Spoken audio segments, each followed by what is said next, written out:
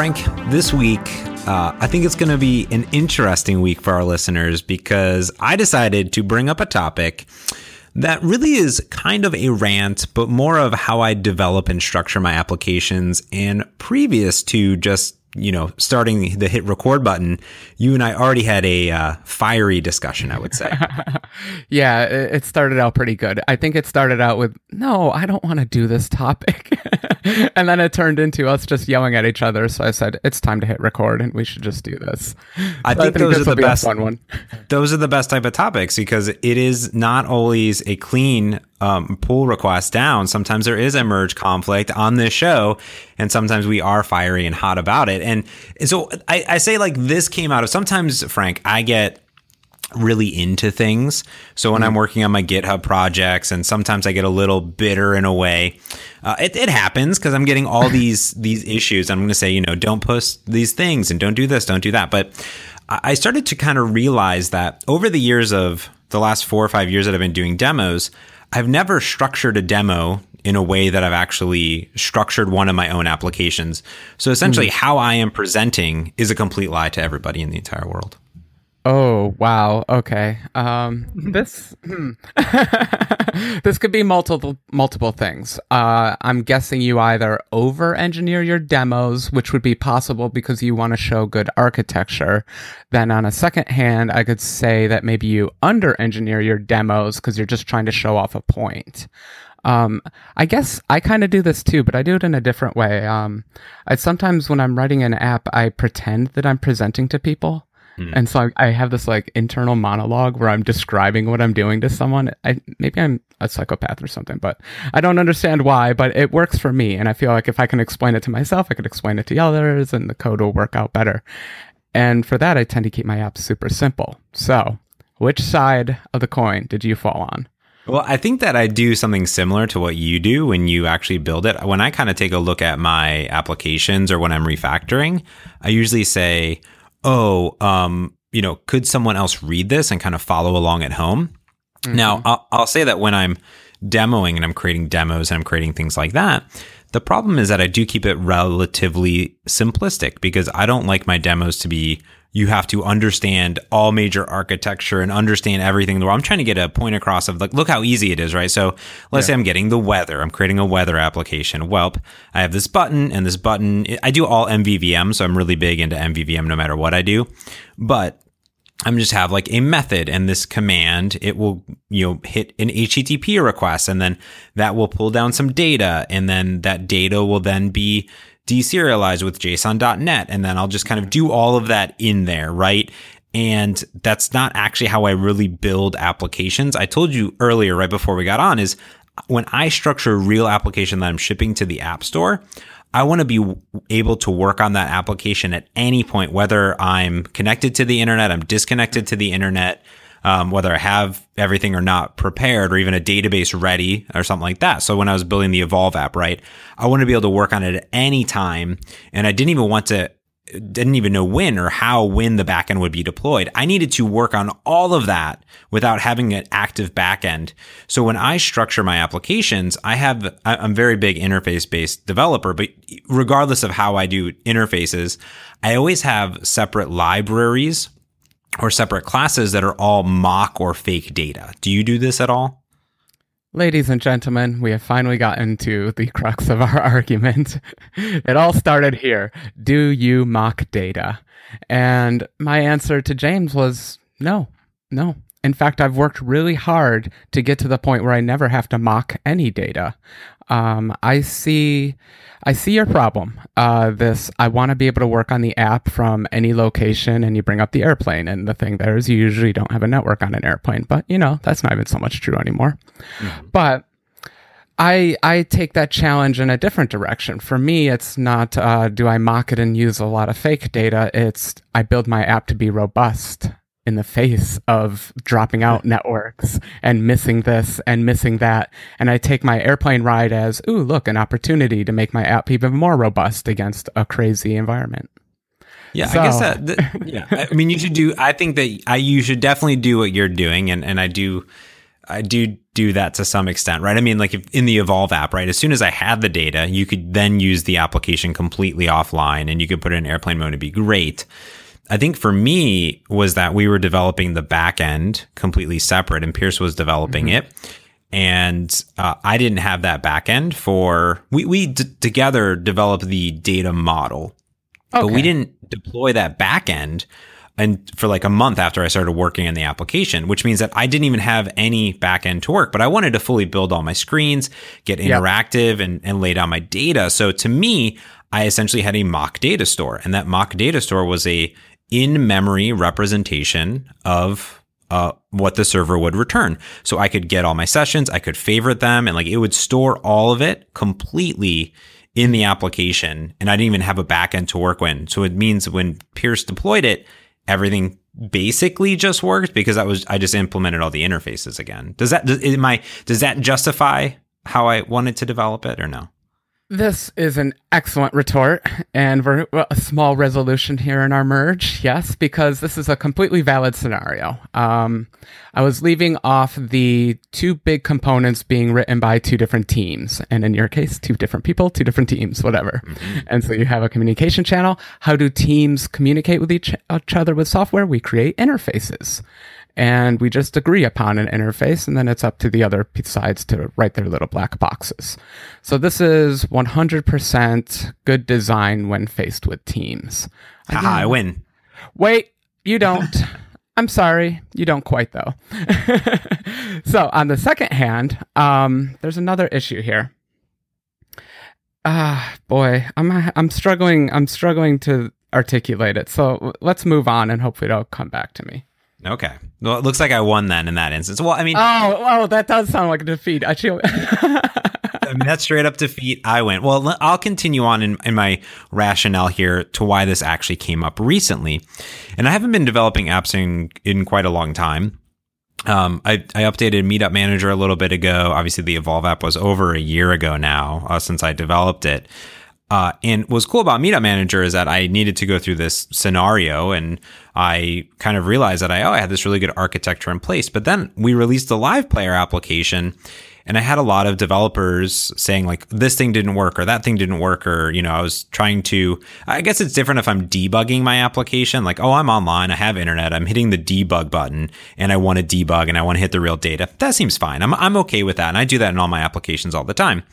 But when I'm doing the design view, this brings me back to the glory days of using Blend in Visual Studio for like my Windows Phone applications. And Laurent would call it the blendability, which is this design time data. And in fact, if you used MVVM Lite, he has a Boolean that says is in design mode, which means that I'm not in debug mode, I'm not in anything. So you could return design view models and design data sources, and you could load this puppy up in Blend, and you could just, it would just be like, it's an image. So it's an image of a chair, right? And this is the concept of Blend. Or this is a name, and it's just a bunch of fake people's names and lorem ipsum, you know what I mean?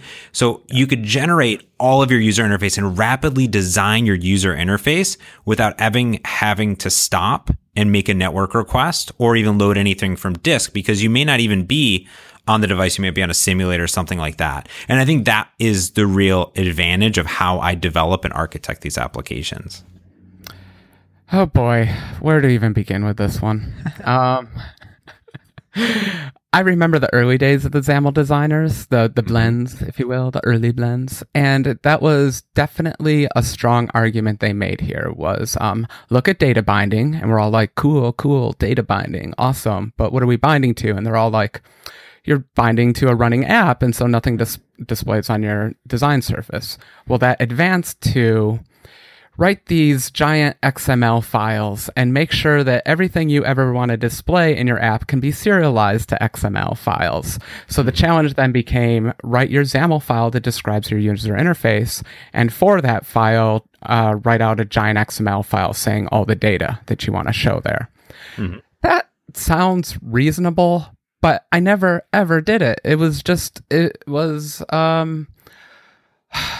an added step that I never ever wanted to take, especially when I'm rapidly iterating on a design. I'm moving things around in the view model. I'm changing the data binding constantly. Keeping that XML file up to date is just tedious and error prone.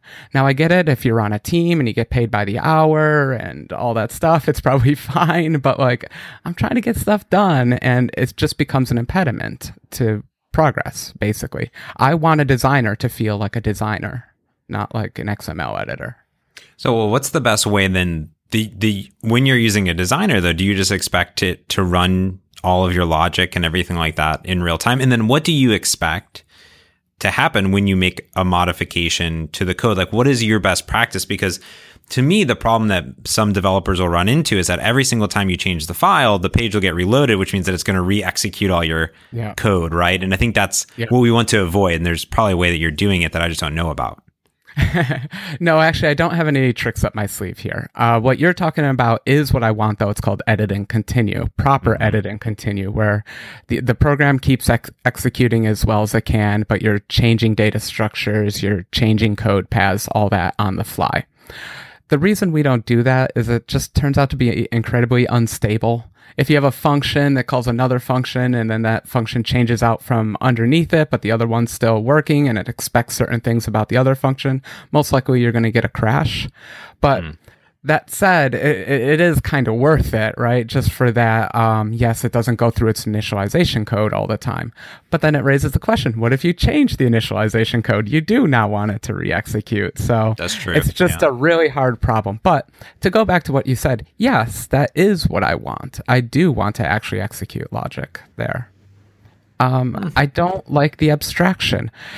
Now, all that said, you're going to win every one of these arguments. We haven't even gotten to the testability argument yet. But when we're talking about sitting down and writing an app, I want to work with real data. Yeah, I guess, to me, I guess what helped me with the Evolve app was that I was just doing just the user interface, right? I wasn't actually doing logic. For you, for instance, you're building continuous. What would even be your design time data? I mean, it'd be like a file. So you might as well just load the freaking file of code up, and your mock data is this code file. And then it's a little bit easier to work because you seem to be a little bit more document heavy, right? So you're like, oh, well, this is the iCircuit file and this is the mock data that would be loaded into the UI. But that's how I kind of look at it. And I think that the simplistic way that I did it was just, if I didn't do this mock thing, then I'm going to have a bunch of static things around. So like, here's the last cache data that was coming from. But I think you do still run into the issue of, what happens when you change the signature of the code? Yeah. So trying to get back to the part that I couldn't articulate earlier. The thing that I don't like about, you said when you were implementing the interface for this app that you built basically a little storage engine, a local storage engine, which is a little local caching engine, which, FYI, is actually very useful in a case where you're not connected to a service. True. So the sad thing about that interface is that could have become a part of the app. Like, part of the service description could have been, there's a caching layer in between here. And then you could have talked only to the caching layer. So at that point, yes, we still agreed upon an interface, but now you're not just mocking code and throwing that code out in production, but you're actually adding a very nice feature to the app by making it more robust. Yeah, that makes sense. I think how I've tried to structure my applications where I have my models and view models, but I have these services, and these services can talk to a cache, they can talk to a database, or in some instances, they are the mock database. But I guess it would make sense that even in some instance, I could have maybe a flip of a define or something that says, hey, I am in design time data. So still use this middle caching layer, but just always return the cache, which is this fake data maybe. Yeah. And I mean, mocks have their place. I think I want to spend the next bit of this discussing actually why my way is bad, because I will give it up to mocks are great for testing, period, end, stop, full. All my tests, you kind of said it earlier. I mean, I'll write unit tests for like really hard functions and really tricky interactions and that kind of thing. But in a code base, you'd be surprised there isn't that much complicated logic going on, especially if you're using a functional language. But to get to the nasty bugs, you do sometimes have to write directed attacks against your code.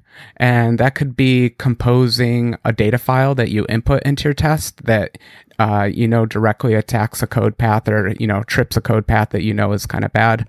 Or that means creating a mock object that you can control and manipulate in such a way as to expose bugs and things like that. They're both doable, right? Like I can compose a data file and load that in, and that way my app is always just working with real data, always going through the same code path for loading data. Or I could create the mock. Both are possible, but it looks like definitely the community is settled on the side of mocks.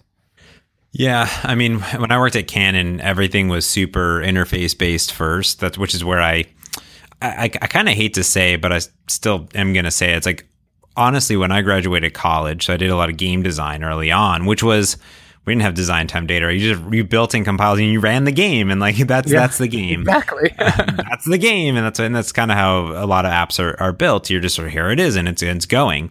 Mm-hmm. What better way to test online offline functionality than literally running the logic that is going to do it? But I guess what I'm talking about is what I'm talking. Yeah, I guess 1 point for Frank. But I guess what I am literally talking about is just the design time, which is, for me, the live player is more of a designer, a live designer. In a way, there's two modes, and one of the modes, the live run current view, to me is a super awesome running the app in real time designer in a way. Mm-hmm. But still executing my logic in the code behind, because it could do these things and do different manipulations and do data bindings and all that jazz.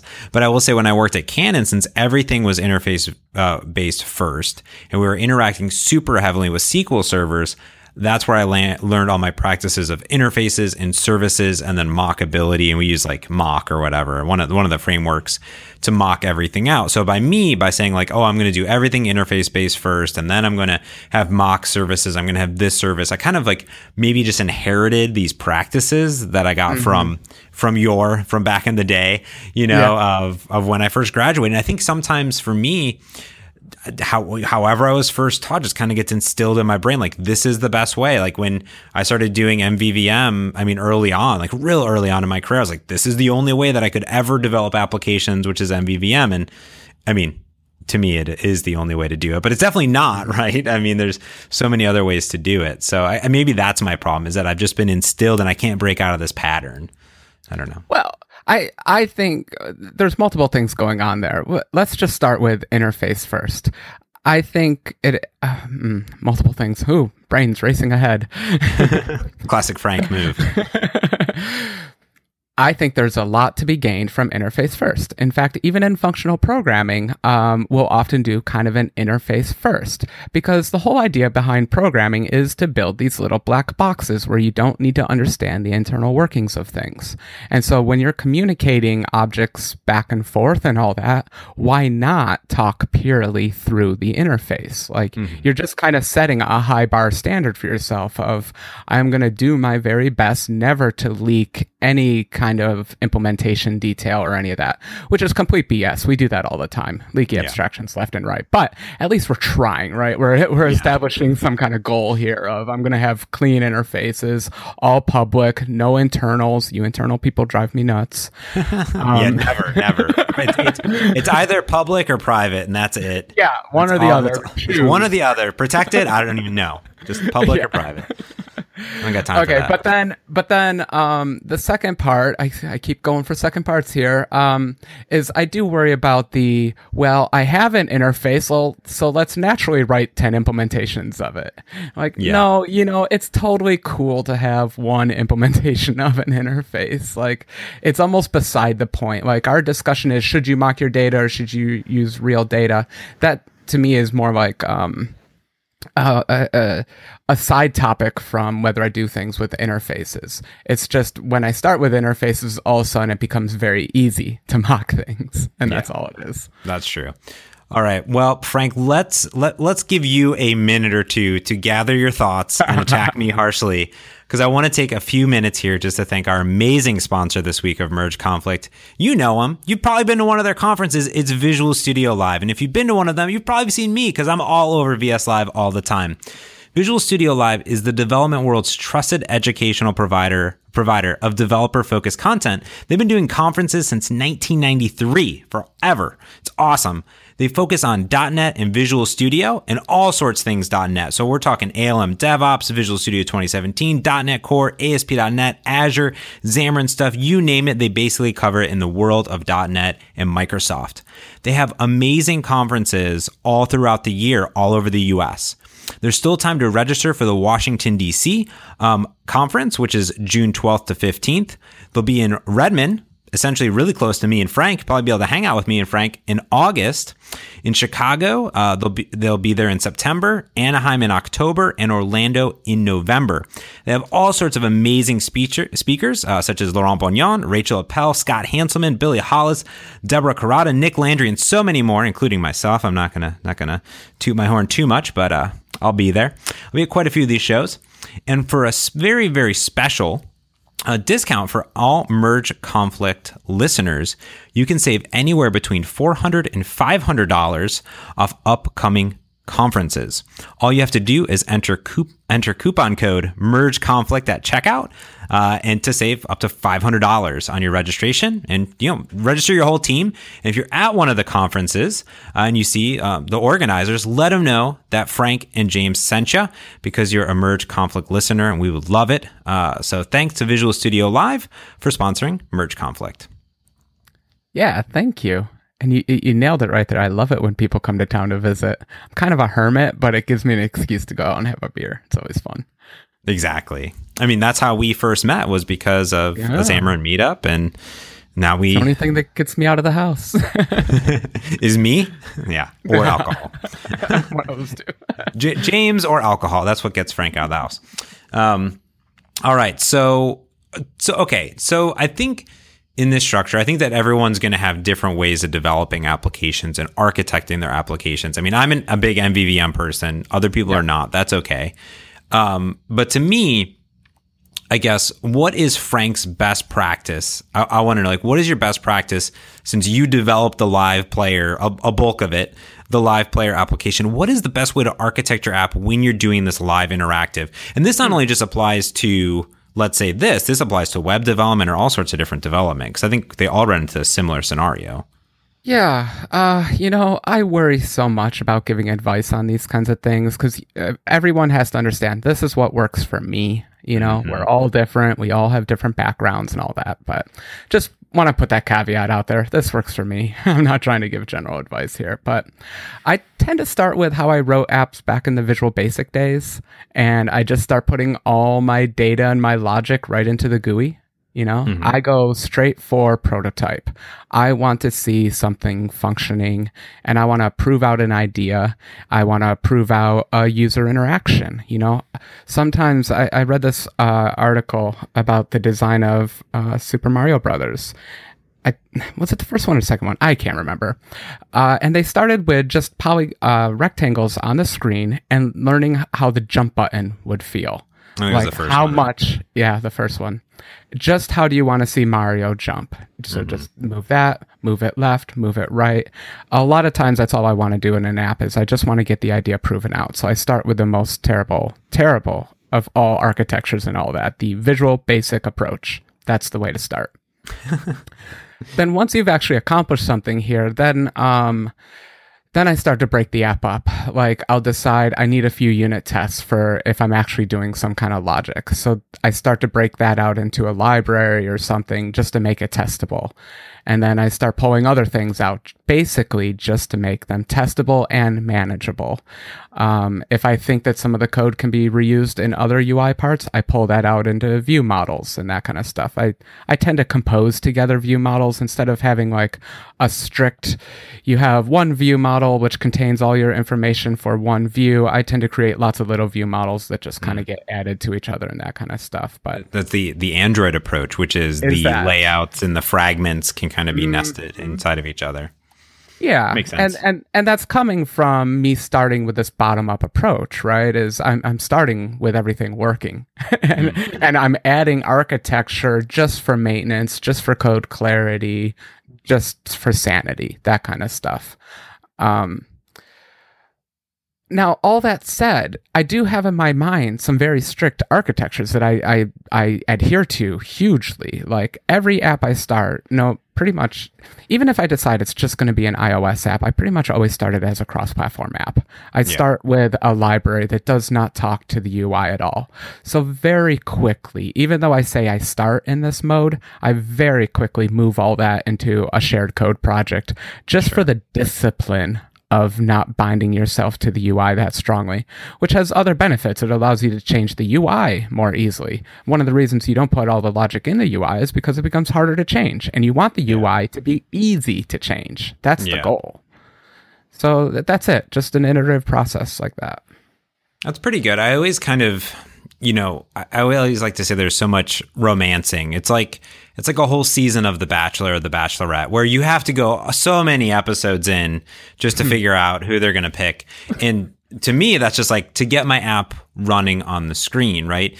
So often I think I run into that scenario is I'm just like, oh man, okay, I gotta go create a view model. I gotta go create a model, and then I gotta create a database. And all I wanted to do was put you've tapped this button 5 times, but I've now put 30 minutes, 45 minutes, 5 hours of work into architecture instead of just working on the application. So that's actually a pretty good thing to think about. I always forget that, hey, you know what you could do is you could put the logic in this button handler and then you could take it out later. It turns out our programming languages are really powerful. You can put like nested. And then guess what? The refactoring tools are really powerful. Just highlight that junk and say, pull it out. It's, it makes a mistake, 90% of the time, but it's easy enough. You can fix it. Oh man, I've been using Visual Studio 2017 on some of my projects. I've been refactoring. I've been doing everything in .NET Standard. I'm like, you know what? I'm taking the break and I'm using all these new C# 7 features. And man, the refactoring in VS like 2017 has been like so good. It's all like it's like looking at my code. Like if 5 nests is down, it's like, did you want to use an out variable? And just the new out variables, and it's like all my code is like, yes, I did want to do that. Thank you for explaining me how this stuff works. It's so much prettier too. So, anyways, I agree. Yeah, and I think it's also my business relies on me having a good idea. I can't write just another app that everyone else has written. I have to write somewhat unique apps, which means I have to try a lot of terrible app ideas. Like it's great to imagine what an app can be, but you really got to get it to the demo stage. Like you got to get it in your hands.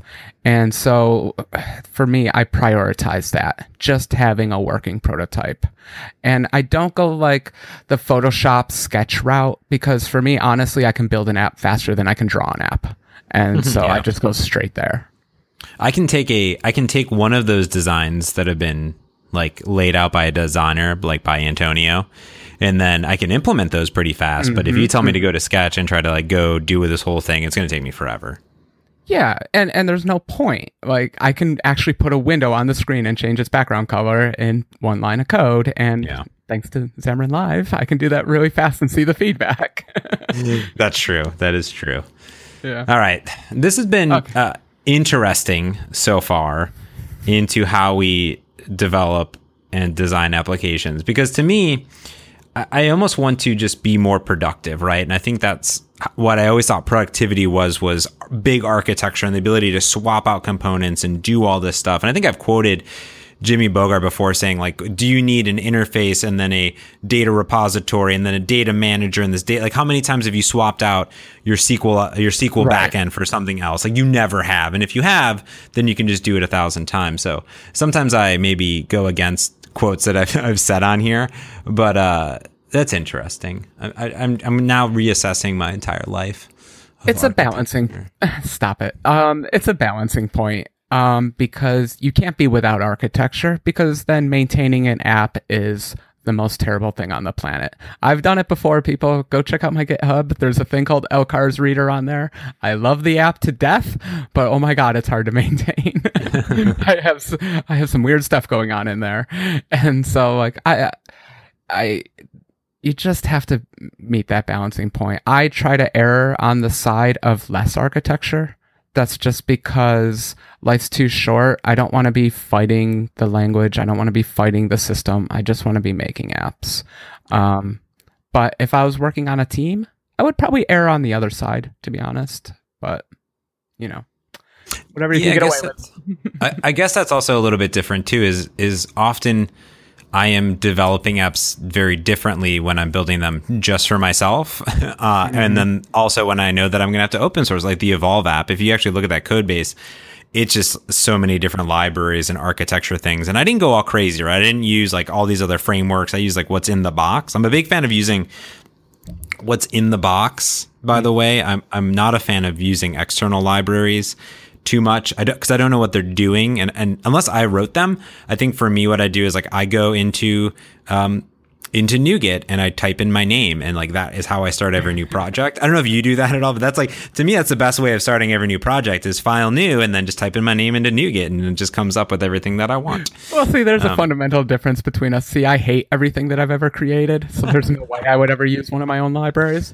Oh, but, no, and I use all yours, so that's all. Then I type in Proclarum, and I was like, I'm gonna install these other things. So, probably a terrible idea.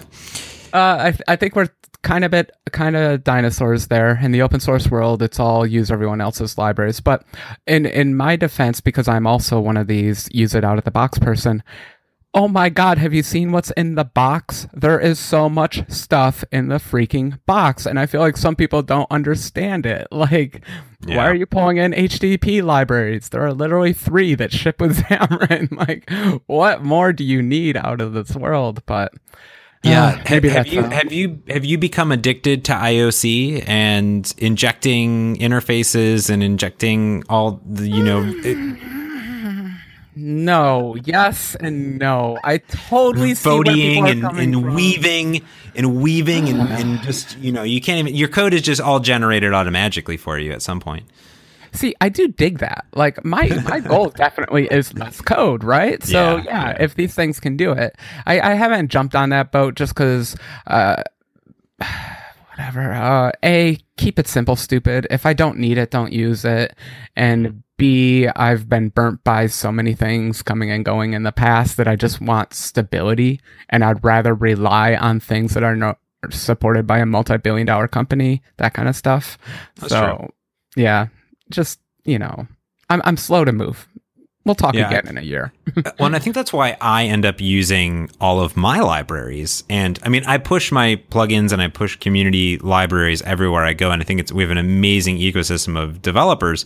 But to me, I implemented these things and I know exactly how they work. And I know exactly what they do and what they don't do. And I know what works well and what doesn't work well. So I think that's kind of when I start up, it's like, well, I can trust Frank's SQLite.net because I've been using it for the last 6 years of my life. I'm going to continue to, now I'm under a big re-architecture. We'll have to talk about that, how I re-architected your library. But we could probably do a whole episode on that. We should, .NET Standard V2.